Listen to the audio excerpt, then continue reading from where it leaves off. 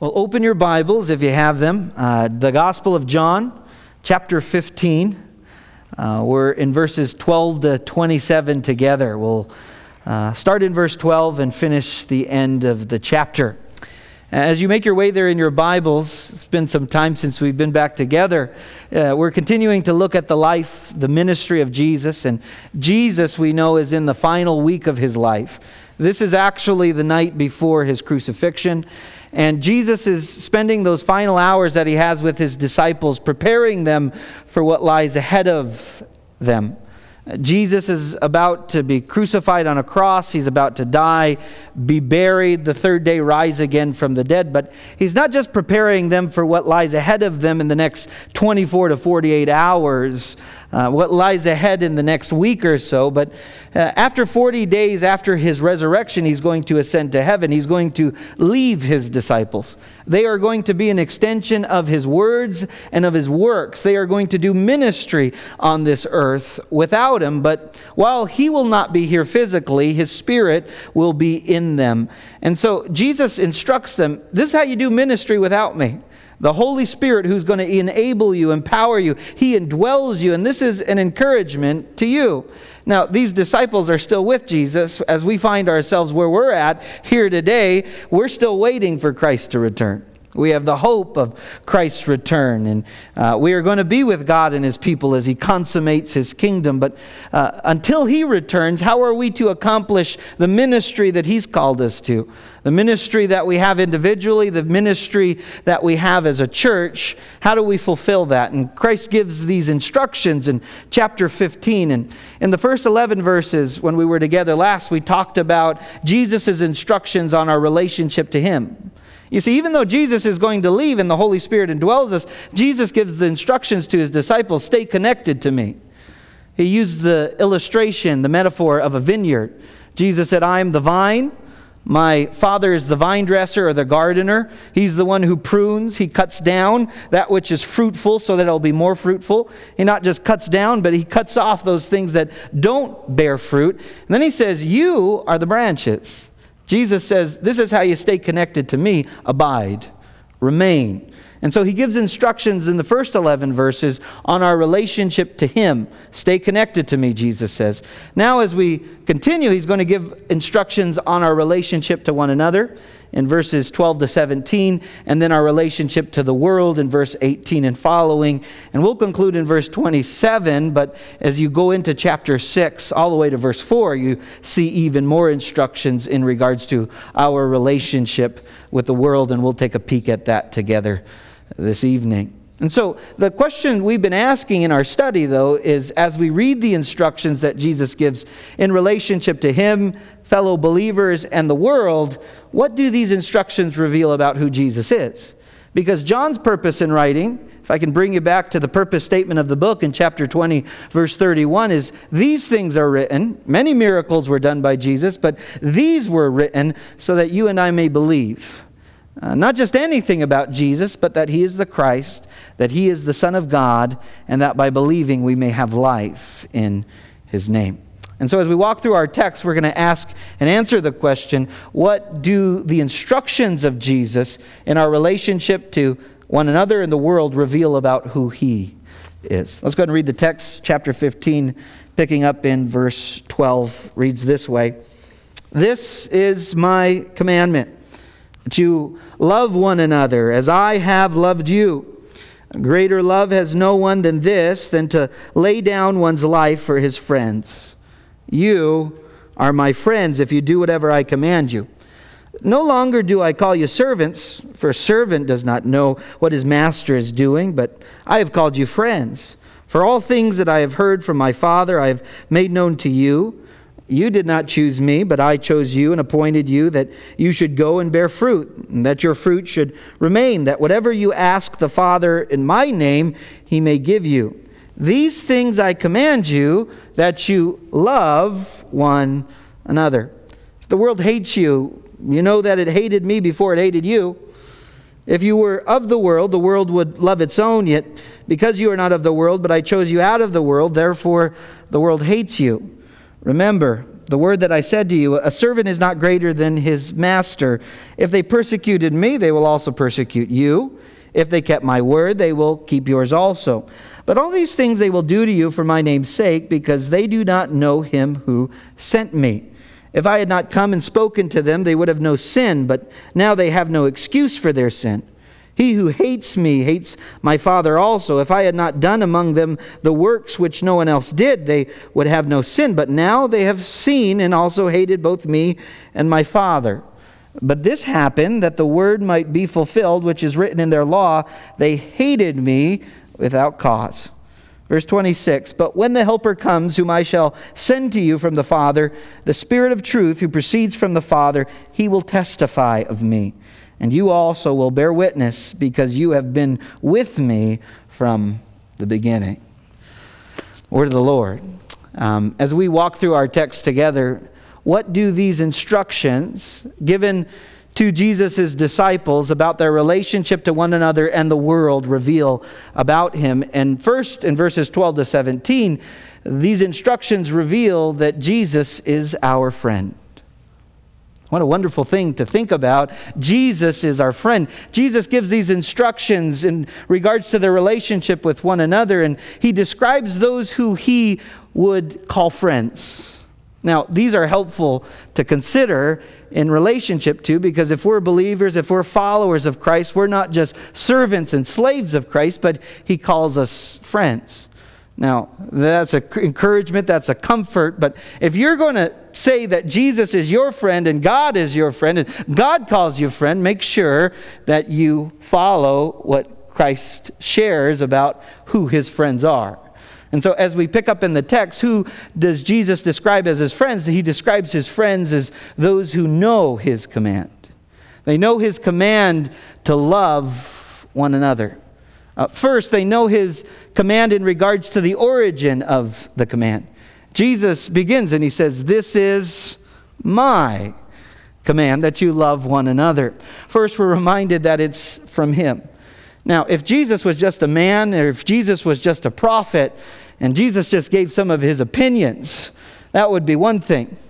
But when Jesus says, "This is my command," we know that Jesus isn't just a man or a prophet. He's the Christ. He is the Son of God. He is our commanding officer. We are his followers, and we surrender and submit our lives to him. And so we better know his commands. If you join the military, you learn very quickly your rank, and you also learn the rank of your superior commanding officer. And as you learn where your position is and what his or her position is, you learn very quickly that as your commanding officer, you better know what they've commanded, and you better know that you've been called to obey them. Because as your commanding officer, you place yourself under their authority, you place yourself under their leadership, so you better get to know their commands. Jesus is our commanding officer. We submit and surrender to him. We place ourselves under his authority. And so when Jesus speaks, our ears perk up, because we want to know how we can serve our master. Jesus says, "My friends are those who know my command." They know the origin of the command. Secondly, they know the content of the command. "This is my commandment, that you love one another." How? "As I have loved you." That you love one another. The word love there in the Greek is agape. In English, we only have one word for love. In the Greek, you may have heard it, there are different words used to describe different kinds of love. You know, in English, when I say I love cake, I use the same word that I use to say I love my wife or I love my friends. But those are not the same kinds of love. In Greek, you have the word phileo, where you get the word Philadelphia. That means brotherly love. In the scriptures, you don't see the word eros, but that's another Greek word that speaks of romantic love. But the word that's used here is not that fickle love in regards to eros, or that love for a brother in which we treat others like family, but this is a different kind of love. It's an agape love. And in the first century, it wasn't a term that was used a lot, and it's the term that speaks of God's love throughout Scripture. It's a love that is sacrificial. It's It's a love that is selfless. It's a love that is unconditional. The content of the command is love one another with a agape love. And Jesus says, love one another. How? As I have loved you. It's one thing to say, okay, I'm going to love them like I love cake. That's one thing. I'm going to love them like I love my friends. No, the command of Jesus is you go beyond that. You love them whether they deserve it or not. You love them by putting their needs before your own selflessly. You love them sacrificially. And Jesus says, love them as I have loved you. And our immediate thought goes to the extent of God's love exemplified through his sacrifice and his death on the cross. But that's one part of his expression of love. Now, let me remind you, Jesus has been with his disciples for 3 years. He's been walking with them. How has he shown his love to them over these 3 years?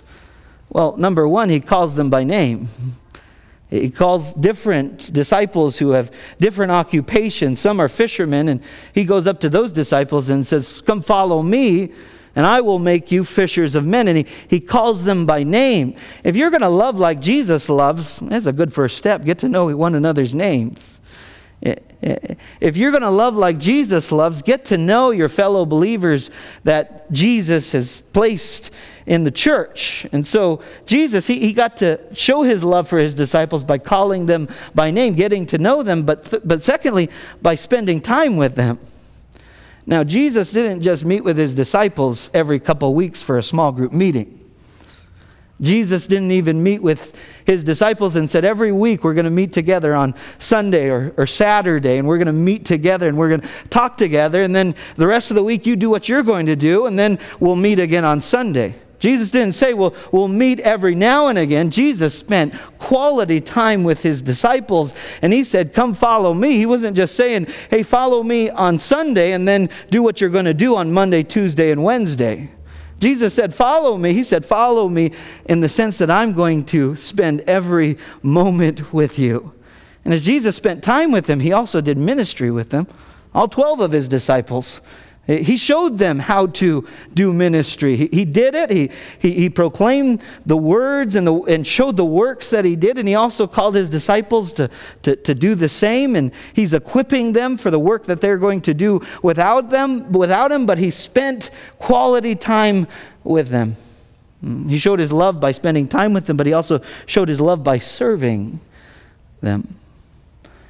We got to see even during this upper room discourse as Jesus is at the Last Supper with his disciples, and he served them over these 3 years teaching. He's done mighty miracles before them. He's taken care of them. And then he, if you remember earlier, he took off his outer garment while they were eating dinner together, enjoying the Passover meal, and he goes and puts on the garment of the least ranked servant in the house, the one who washes the feet of the guests. And then one by one, he goes and washes each of the disciples' feet. He gets to Peter. You know what Peter says?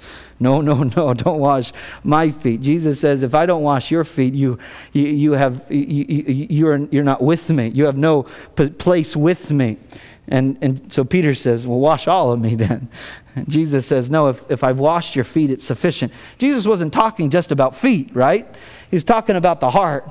If I wash your heart through the sacrificial death on the cross that he's going to provide, you are all clean, and all of you is clean, so nothing else needs to be clean. And then Jesus told his disciples, as I have washed your feet, did he say wash my feet? No, he says wash one another's feet. When Jesus says love as I have loved you, he's saying not just knowing one another's names, spending time with them, but serving them, and of course, ultimately sacrificing on their behalf. And so Jesus calls his friends those who know his command, know the origin of it, the content of it, but also the extent of it. And in the next verse 13, he tells us the extent. He says this, greater love has no one than this, than to lay down one's life for his friends. He describes for us the extent of love that we should have for our fellow brothers and sisters in Christ. It's an agape love.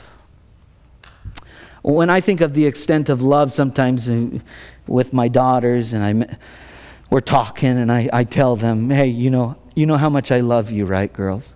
I love you this much. And they say, oh, really, Daddy? Well, I love you even more, and I love you this much, right? And then I tell them, no, I love you to the moon and back. And they'll say, no, I love you even further than the moon and back. The extent of love is not summed up in what we say. The extent of love is summed up in what we do. And Jesus says there's no greater love than this, than one lay his life down for his friends. And Jesus doesn't just talk the talk, he walks the walk. I'm not just going to get to know you, spend time with you, serve you. I'm going to sacrifice my life for you. My blood is going to be shed. I'm going to go get crucified on a cross, an excruciating and humiliating death for you. Not because I deserve it, but in order to grant you forgiveness and everlasting life. That is the extent of love. And Jesus says, as I have loved you, love one another. You know, some people say children, they know if you genuinely love them or not. And they spell love T-I-M-E. I've heard that a lot, and I like that saying. It's like, yeah, but I'd like to suggest children and everyone else knows that love isn't spelled T-I-M-E, because you can spend time with people, but it might not be quality time.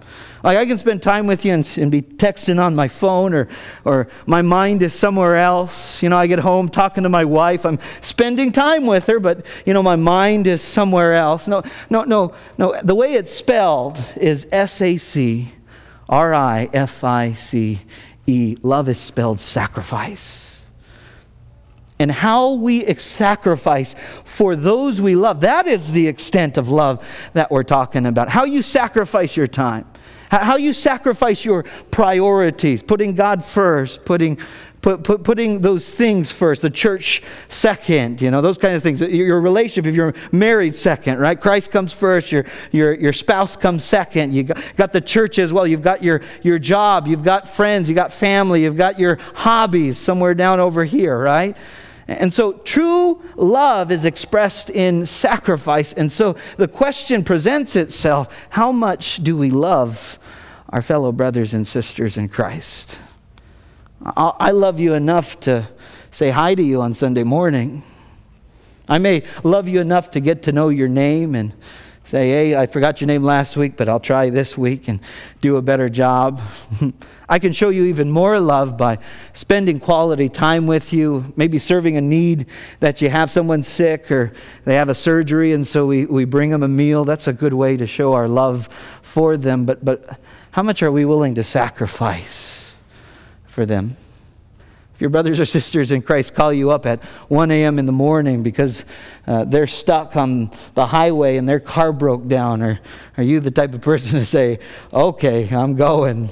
How much are you willing to sacrifice for your brothers and sisters in Christ? That's the love that we are called to share one with another. And Jesus says, this is my commandment, that you love one another. No greater love than a man lay his life down for his friends. You know, there are certain people that I would say, yeah, I lay down my life for my wife. Yeah, I can do that. My children? Oh yeah, but the person sitting next to me in my chair right now, you know, am I really able to do that? And it's like, God, I don't even know if I have the capacity to love with an agape love. Maybe a filial love, you know, a family-like love. What do you do when you fall short? I don't know about you, but I fall short. I don't have that capacity that is apart from the power of the Holy Spirit. And that's where we need the Spirit to enable and empower us to do what God has called us to do. And so who does Jesus call his friends? He calls his friends those who know his commands. Secondly, those who obey his commands. Verse 15, he goes on to say, no longer do I call you servants verse 14, excuse me. You are my friends if you do whatever I command you. Now, Jesus didn't just say, you are my friends if you do 80% of what I command you. He says, you are my friends if you do whatever I command you. Jesus says, I'm your commanding officer. As your commanding officer, I don't just want you to obey 90% of the time or 95% of the time or even 99% of the time. I call you friends when you do whatever I tell you to do. Once again, we're not perfect. I miss the mark. I fall short daily. Thank God all sins past, present, and future are forgiven. But the manner in which we pursue the kind of obedience that Christ calls us to as His friends, that He refers to us as, is by means of pursuing this obedient life. You wake up in the morning, what does that look like practically for you and for me? God, my first thought is not the agenda for the day. My first thought is not the worries that I have or scrolling on social media. My first thought is you. And as I submit to you and focus myself on you, Lord, I want to walk in obedience to your word and your will. And I want to be ready to do what you've called me to do and be prepared even if I should experience some adversity today, because I'm here to serve you, honor you, and glorify you. Elsewhere in Scripture, John 14:15, last chapter, Jesus says, if you love me, keep my commandments. You say, Jesus, I love you. Well, do you do what He tells us to do? Now, your children come up to you and say, Daddy, Mommy, I love you. And then they go and walk in rebellion. You say, you're not showing me you really love me. If you really love me, you'll do what I tell you to do, because I know what's best for you, and I'm seeking what's best for you. Do what I say. And ultimately here, Jesus says, you don't love me unless you do what I tell you. So Jesus calls His friends those who know His command, those who obey whatever He commands, and lastly, those who enjoy His benefits of being His friends. If Jesus calls you a friend, what a great benefit that is. What's the benefit? First, He doesn't just call you a slave or a servant, He calls you a friend. Next verse 15, it says, no longer do I call you servants. The word servant there is doulos. It's the word for slave, so the better translation is not servant, it's a slave. I don't call you slaves, for a servant, a slave, does not know what his master is doing. But I have called you friends, for all things that I've heard from my Father I have made known to you. Now, I don't know about you, but sometimes when you're talking with folks, sometimes they'll name drop. I know so-and-so. Maybe they're an important person. Maybe they're in the workplace. They know the boss of the boss of the boss, or the owner of the company, whatever that is. And I think of it in this way, however you feel about our government leaders. What if someone came up to you and you were saying, I really don't like the way things are going in the country, or I like this or I like that. And they say, well, guess what? I know the governor of Oregon. I don't just know them. I know them as my friend, and they call me their friend. What if the President of the United States, you regardless of how you feel about him, you get to name drop, someone tells you, listen, you have some problems with the way they make decisions, or you like this decision that they make. Guess what? I don't just have to talk about what they do. They call me their friend. Jesus says, I call you my friend. He's not saying that you call me your friend. He's saying, I call you my friend. You're not just a slave. You're not just a servant in my eyes. You're my friend. What a great benefit. I am a friend of God. You ever talk to people and they're like, I don't know why God does this or God does that, or why God allows evil in the world. Hey, I'm a friend of God. Let me sit down and chat with you about Him. He calls me friend. But be careful if you say that, because you better know His command to love one another and obey whatever He commands you and enjoy the benefits that He gives you. You want to be a good witness of that, but God calls us a friend. That's a great benefit, not just a slave or a servant, but a friend. That's exciting. That's a great blessing. Secondly, the benefit of being called His friend is that we know the truth. We know the truth. It goes on to say in verse 15, no longer do I call you servants, for a servant does not know what his master is doing. You and I know this. We know the redemptive plan of God over salvation. You know, in the Old Testament, they just saw things in part. There were prophecies, there were proclamations that foretold what was to come. They couldn't see everything in whole. You and I, we're the friends of Jesus, and we read Scripture, and we know the whole redemptive plan of history from beginning to end. We know about the fall, and we know Genesis 3:15, when the hope comes out from the seed of the woman will come one who will crush the head of the serpent. I mean, the good news is declared right at the beginning. You know, when you read books like Job, and Job has no idea why he's experiencing the suffering that he's experiencing, we get to read behind the scenes. We know what's happening behind the scenes. Why? We're God's friends. We know the redemptive plan of history. So when someone's asking, how do you get in a right standing with God? You know, I feel like there's something separating me from God. Hey, I'm God's friend. He talks to me in His Word. I chat with Him in prayer. I am His friend. Let me take some time to talk to you about Him. He calls us friends. But I've called you friends, for all things that I have heard from my Father I have made known to you. What the Father has made known to the Son has made known to us. Has made known to His disciples. Isn't that encouraging? God doesn't keep you in the dark about these things. It's no longer a mystery. It's been made known to us. We are God's friends. And then the next benefit is we're chosen and appointed. As His friends, you and I were chosen and appointed. You did not choose me, but I chose you and appointed you that you should go and bear fruit, and that your fruit should remain. Wow. And so we just talked about, you know, it's difficult to obey whatever He commands us. It's one thing to obey partly. It's a hard thing every day to pursue perfection. God's not just looking for perfection. He's looking for a heart that's surrendered to Him, because He has chosen us. He has appointed us. And God will not expect out of us what He will not provide for us.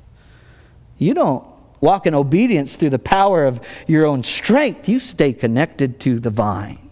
You remain in Him. You abide in Him. And if you're bearing fruit, guess what? He prunes us so that we'll bear even more fruit. What a blessing that is, to know He makes us even more fruitful. He's chosen us and appointed us to not just bear fruit, but that the fruit would remain.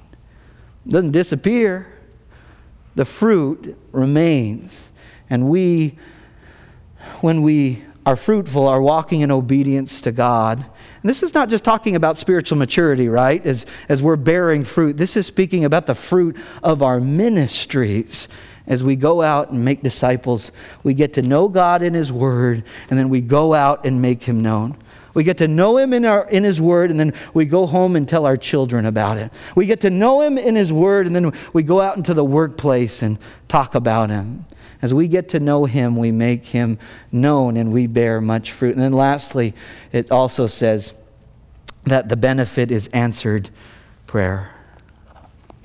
You're a friend of God, and as a friend of God, He answers your prayers. When you know His commands, when you obey whatever He commands you, you know His Word, and so whatever you pray, you're going to pray in His name. That's the key term there, because He doesn't just give you anything you pray for. He gives you whatever you pray in His name. It's not just saying in Jesus' name and somehow there's some magical power there, but in Jesus' name means that we pray in accordance with His will.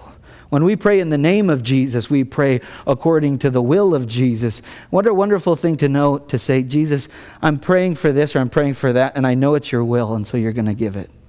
You're going to provide it. And my prayers are prayed with that in mind. And then he finishes up verse 17, and he finishes what he began, and he says, these things I command you, that you love one another. Something else Jesus' friends know is they know how to please Him. Jesus is not just our master, and we are His slave and His servant, even though that's part of it. He's our commanding officer. We serve Him, we honor Him, we worship Him, we give our lives for Him. He's paid the ultimate price so we can live, so we live for Him now. Not only do we live for Him, but we know what pleases Him, and so we want to please Him. We wake up in the morning and we don't wake up and say, oh man, I've got to go walk in obedience to God. No, I get to walk in obedience to God through the empowerment of His Holy Spirit and enjoy all the benefits of being a child of God. Even in the face of adversity, I know that He is my shepherd. He leads me and guides me, whether by still waters or through dark valleys. He is with me. His rod and His staff, they comfort me. I want to please Jesus because I love Him in response to His love for me. And so who does Jesus call His friends? He calls those His friends who know His command, obey whatever He commands, and enjoy the benefits that come with being His friend.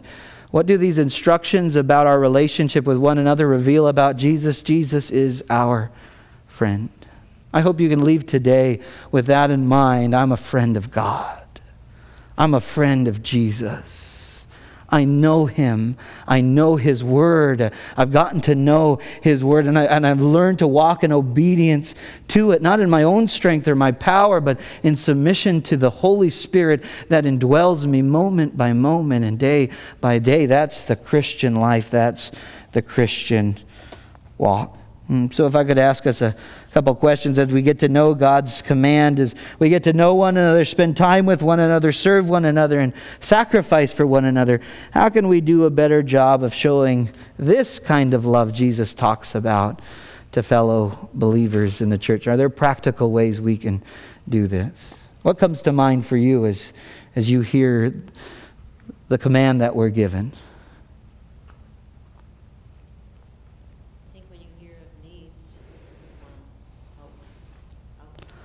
Yeah. And so getting to know the needs of our fellow believers and having a heart to meet them where we can. Or find someone in the church who can. Because sometimes someone comes to you and they share a need, and certainly you can't meet that need, but you know someone in the body who can, and that's a great opportunity to help meet that need. Yeah. Anything else?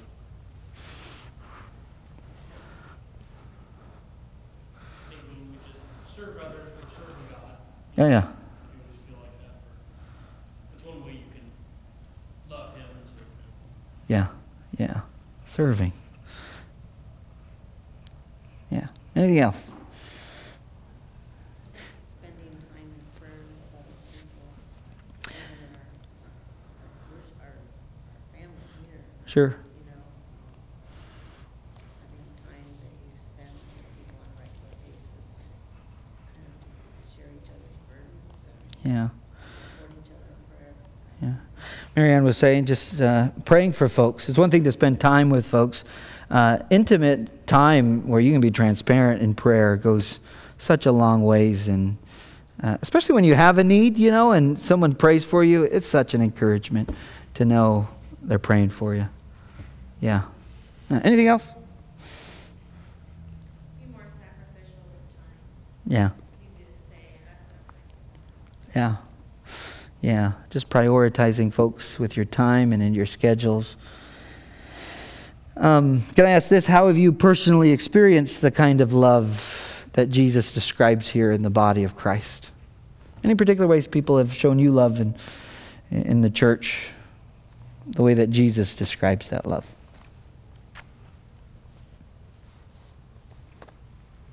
Yeah, Charlie. I was a recipient of military meals. Yeah. Yeah.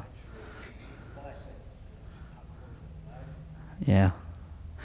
We feel loved when we're fed, especially when we have difficulty making our own meals or life is chaotic. What a blessing to have meal trains within the church. Yes.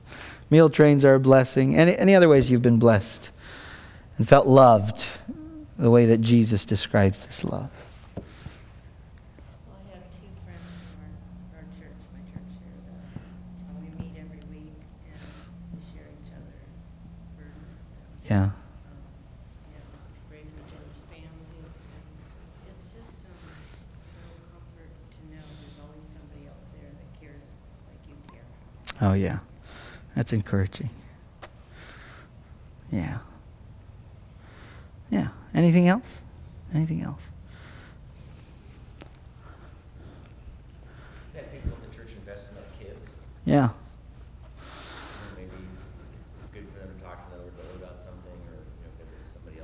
Yeah. Yeah.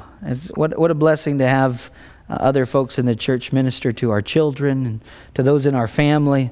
It's one thing if we say it to them. It's another thing when a fellow believer says it, and sometimes it gets through them. That's a big blessing. Yeah. Did I see a hand over here? Yeah. Yeah. Sometimes Jerry. something very small, but it tells you something really big. I'm going to probably embarrass her a bit, but I worked with my sister Jody taking care of 4 of her little grandkids, and she very sweetly, before we all get to her house, Yeah. drives all the way out to a favorite coffee shop of mine and buys me a latte, which she knows I really like, and brings it back. Yeah. She doesn't have to do that. I don't ask her to do it. And then, in fact, she's got me so that I'm sort of expecting it. Usually I don't want to get to that point, but anyway, that's just a way, Yeah. a little way that she Yeah. Just bringing a coffee to somebody. Now she's got you hooked, probably. Yeah. Yeah. I mean, there's so many ways our church takes time to show us genuine love. And when you see it, take time to thank God for it. That's what God has commanded us to do, to love one another. And that's one of the ways we know that we're His friends, by our love one for another. And it is extended all the way to the point of sacrificing our lives on behalf of others. And so knowing that command to love one another, Steve, did you want to say something? I just want to say that Jerry, I call him discipleship Jerry. He's on my phone as discipleship Jerry. Anyway, every once in a while he'll text me and just give me a verse of encouragement. Oh, yeah. Yeah. Yeah, when someone sends us just a verse to encourage us or a text, that's a great blessing. So knowing His command, that's what makes us friends. How do we apply the next one? Obeying the commands, whatever He tells us, simply by abiding, that's the one. Simply remaining in Him. We're not pursuing perfection, we're just simply pursuing Him. And when we pursue Him, that's who are His friends. And then as we walk through practically, what does it look like to enjoy the benefits of Jesus?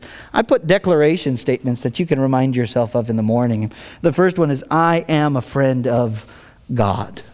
I'm a friend of God. He calls me friend. And so that's an encouragement to me to walk in obedience to His will and His word. Secondly, I know the truth of God. God has revealed His redemptive plan to me. What a blessing that is. I know the truth of it. It encourages me.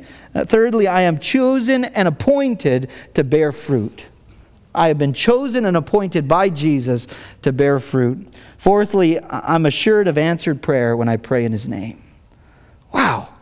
I know Him, and when I pray to Him, He's got all the resources in the world. If you need anything, He'll provide it. And then fifthly, I know how to please Him.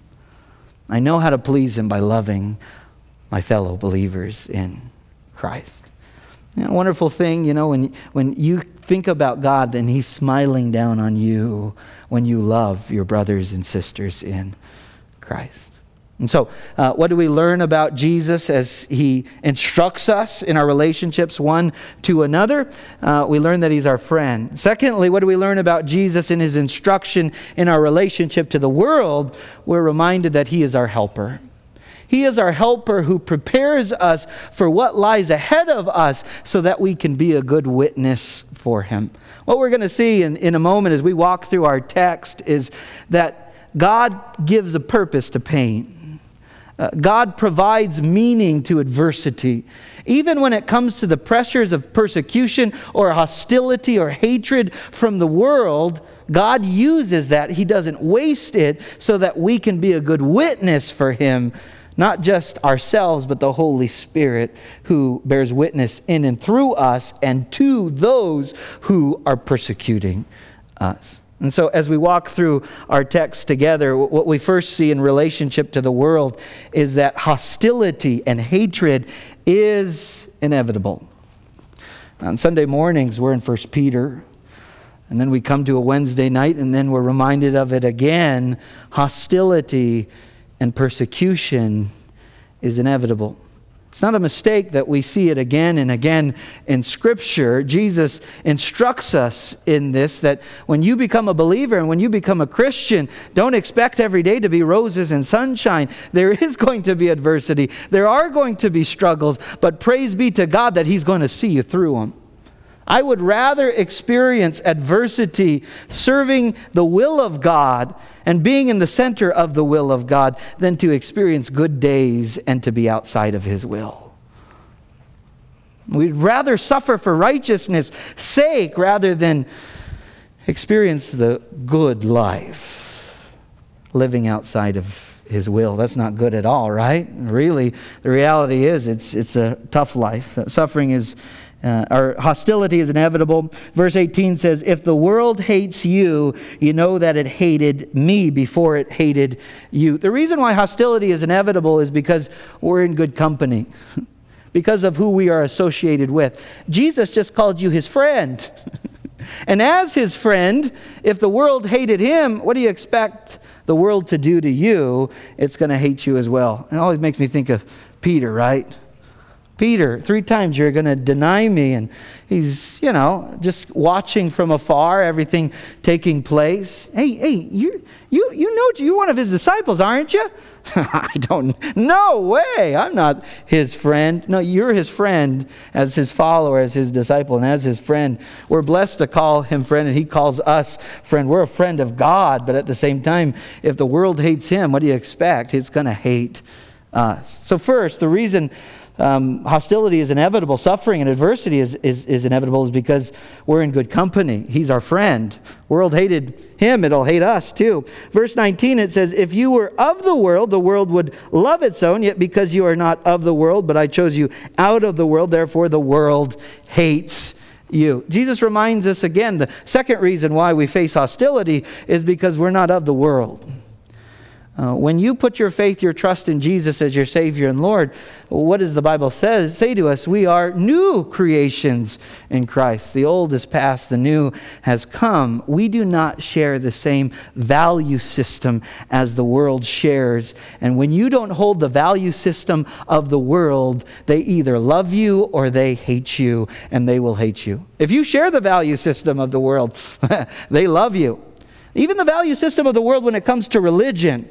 And when you're earning your way, all roads lead to heaven, It's all right if you're going to be a Christian as long as you believe all the other faiths are going to make their way to heaven as well. The world will love you for that, But if you're going to say, no, Jesus is the only way, Jesus is the only truth, and Jesus is the only way to life, the world is going to hate you.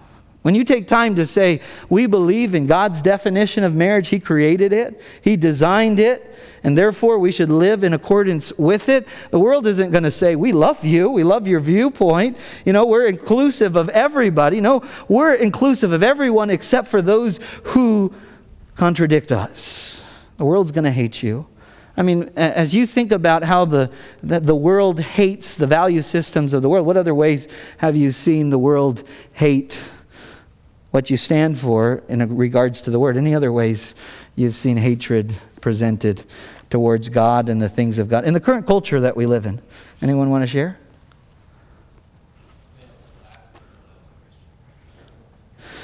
Yeah, so fail the class because you're a Christian. Yeah. Yeah, in the university setting where thought and a diversity of thought should be celebrated and talked about, it's denied if you disagree. Yeah, did I see Elena? And when I was teaching, I was told by the superintendent and the principal that I was never to mention Jesus. Yeah. And it just, I said, well, what if my students ask that question or ask questions? Oh yeah. Yeah. Be a Christian, just don't talk about Him. Yeah. Yeah. Any other ways you find you've experienced hostility simply for being a Christian or holding the values? I mean, in the current culture we live in. Yeah, Mike.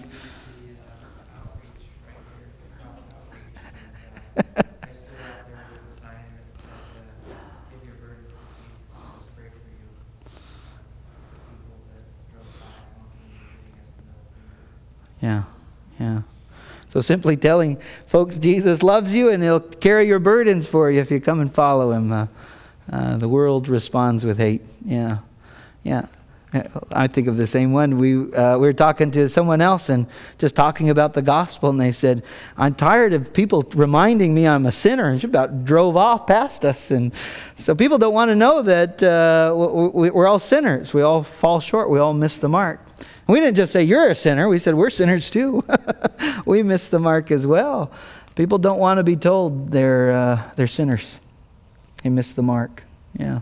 Anything else? Yeah.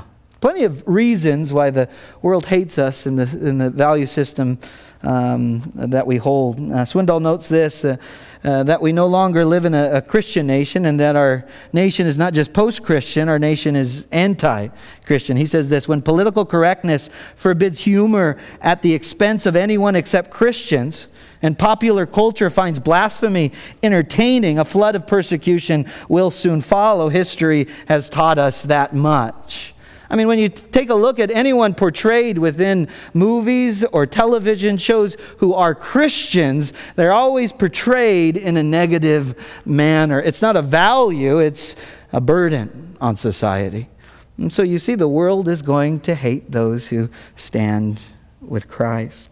We continue to read verse 19, because you are not of the world. Verse 20, remember the word that I said to you, a servant is not greater than his master. If they persecuted me, they will persecute you. Jesus once again says, I'm your master, you're my servant. You're not just my friend, you're my servant, and those who are of me, you're going to experience what I experience as well. And then he says, if they kept my word, they will also keep yours. Jesus says, you're so closely associated with me. If they find your word to be a blessing, or if they find my word to be a blessing, they'll find your word to be a blessing. But if they find your word to be a burden, or my word to be a burden, they'll find your word to be a burden as well. 21, but all these things they will do to you for my name's sake, because they do not know who sent me.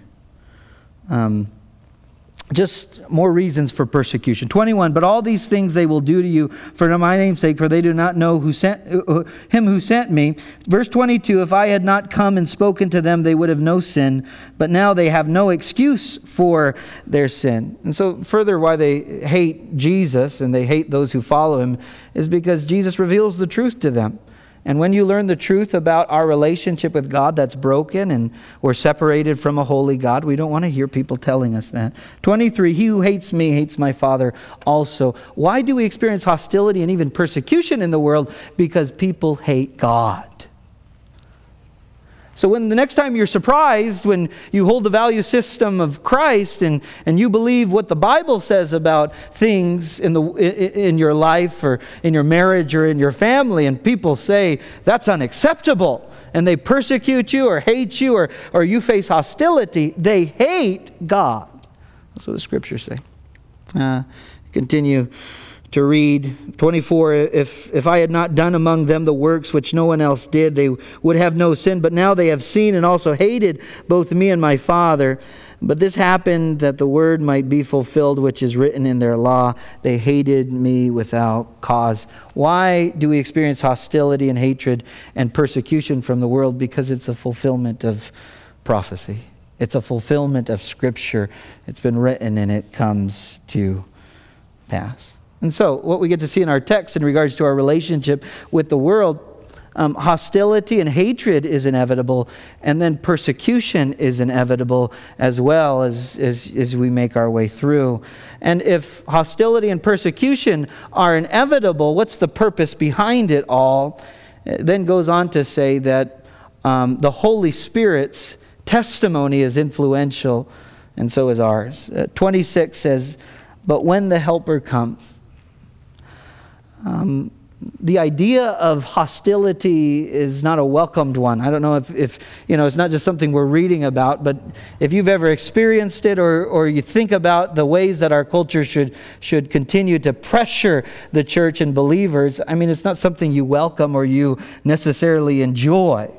But this is the encouragement. This is the courage that we can stand on. It says, but when the Helper comes. Now, he's talking to his disciples. The Holy Spirit hasn't come upon them as it does in Acts 2. The Holy Spirit's already in us.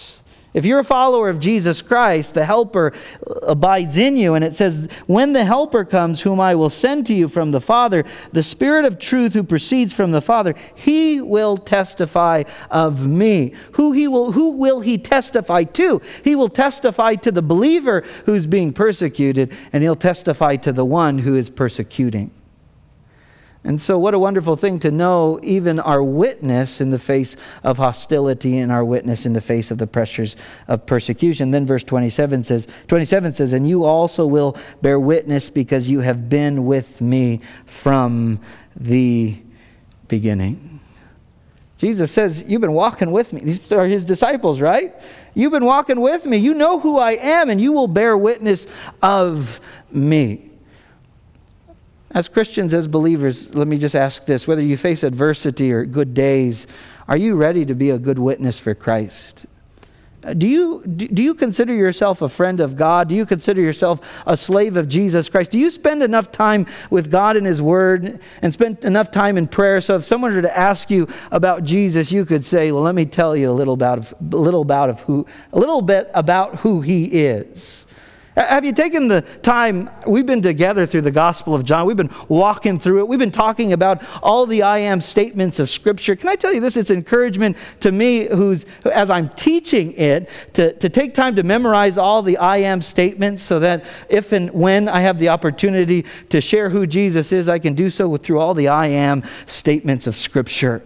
If somebody should come to my door who should present to me a false gospel, that I can be ready to quote some scriptures out of the Gospel of John and say, I don't know about you or what Bible you're reading, but according to what Jesus says in his word, this is what he declares. And with all these I am statements, he's claiming to be the Christ. He's claiming to be the Son of God. Are you ready and are you prepared to give a reason for the hope that you have that you read about in 1 Peter? Are you ready and prepared to testify of Jesus Christ to others? You know, a lot of times what holds us back is fear.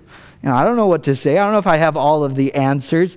Well, the good thing about witnessing to others is when they ask you a question you don't know the answer to, you don't lie to them. You say, hey, I don't know the answer to that. Let me get back to you. Let's set up a time where we can talk a little bit more and I'll answer that for you. And that's how God continues to equip us. And that's a great thing indeed. We are witnesses of Christ.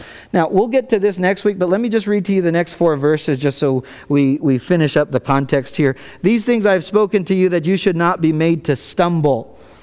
Jesus wants to prepare his disciples. He says, I don't want you to stumble. I don't want your faith to waver when you experience hostility and persecution. I want you to stand your ground. What's going to happen to all of Jesus' disciples? You know what church history teaches us?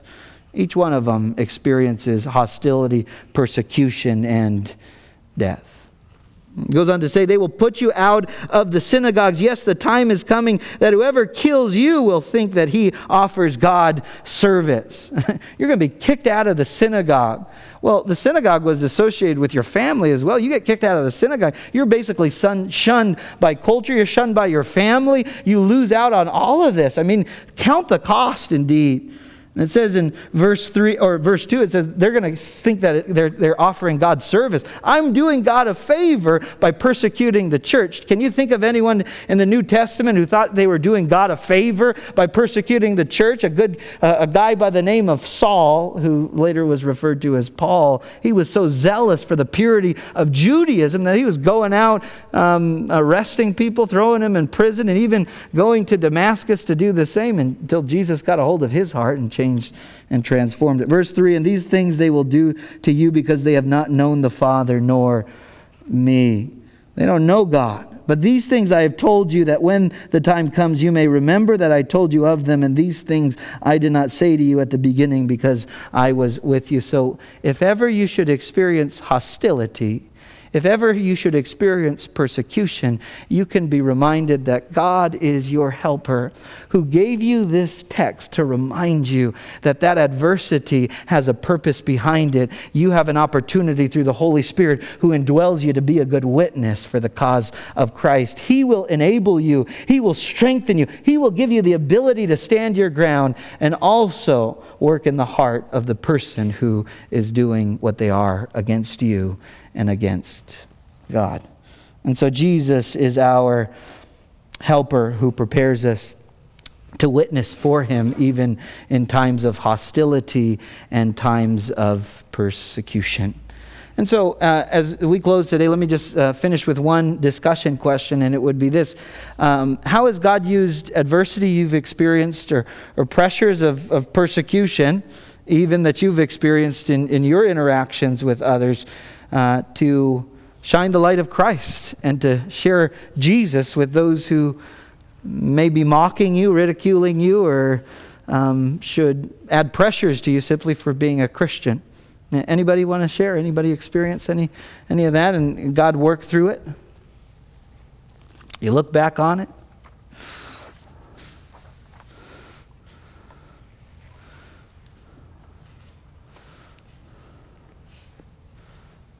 Yeah. I used to do in-home health care for people, and I met a lady who was dying of cancer, and so another client referred me to her, and the first time I showed up, she just needed simple tasks, taking care of her house, and she had all types of Reiki certificates on her wall, and statues of Buddha, and any major religion, some symbol of that in her house. And so I got to work doing what she needed me to do. And she asked me why I was so happy. And I said, well, I have the joy of Christ. And she screamed at me and asked me to leave and told me I was fired. And Wow. I was like, okay, have a good day. And so I drove away, and I left my purse there, so I had to go back. And so she met me at the door and said, I hope I never see you again. And I didn't witness to her or anything, I just answered the question. And then she called me a week later and asked me to come back. And so I did. And after that conversation, she fired me again. And she kept having me come back. And so she was telling me all about Reiki and different things everybody has the power to heal themselves within them. Yeah. And they just believe that they have that power. And sometimes the words come out of your mouth that you didn't really anticipate saying. And I said, well, that's so weird because you just told me you're dying of cancer. And I'm embarrassed that I said that to her.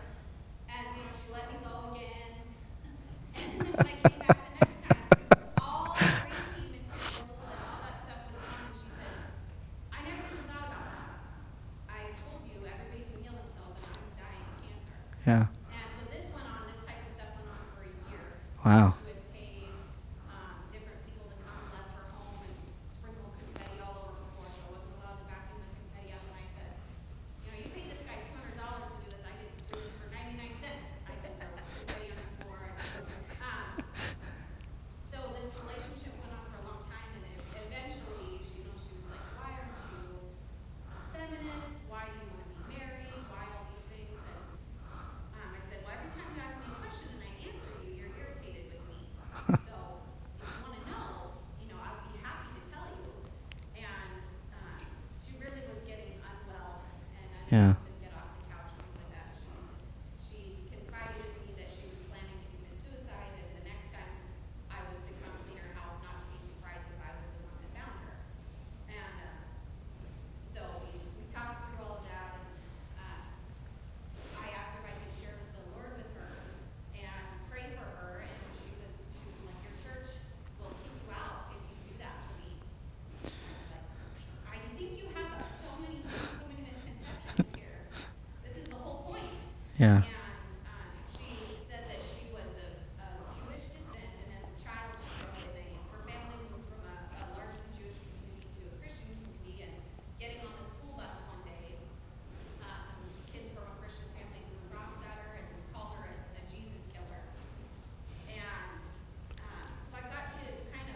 Wow. worked through that with her, and she just sobbed in my arms and said nobody had ever exposed the love of Christ for salvation Wow. for her. So after a whole year, eventually I did show up, and she had passed away. Wow. But it was just the craziest. Yeah.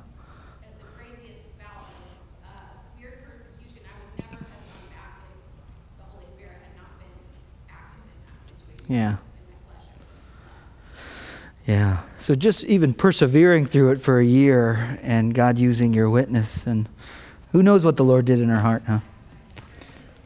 Yeah. Yeah.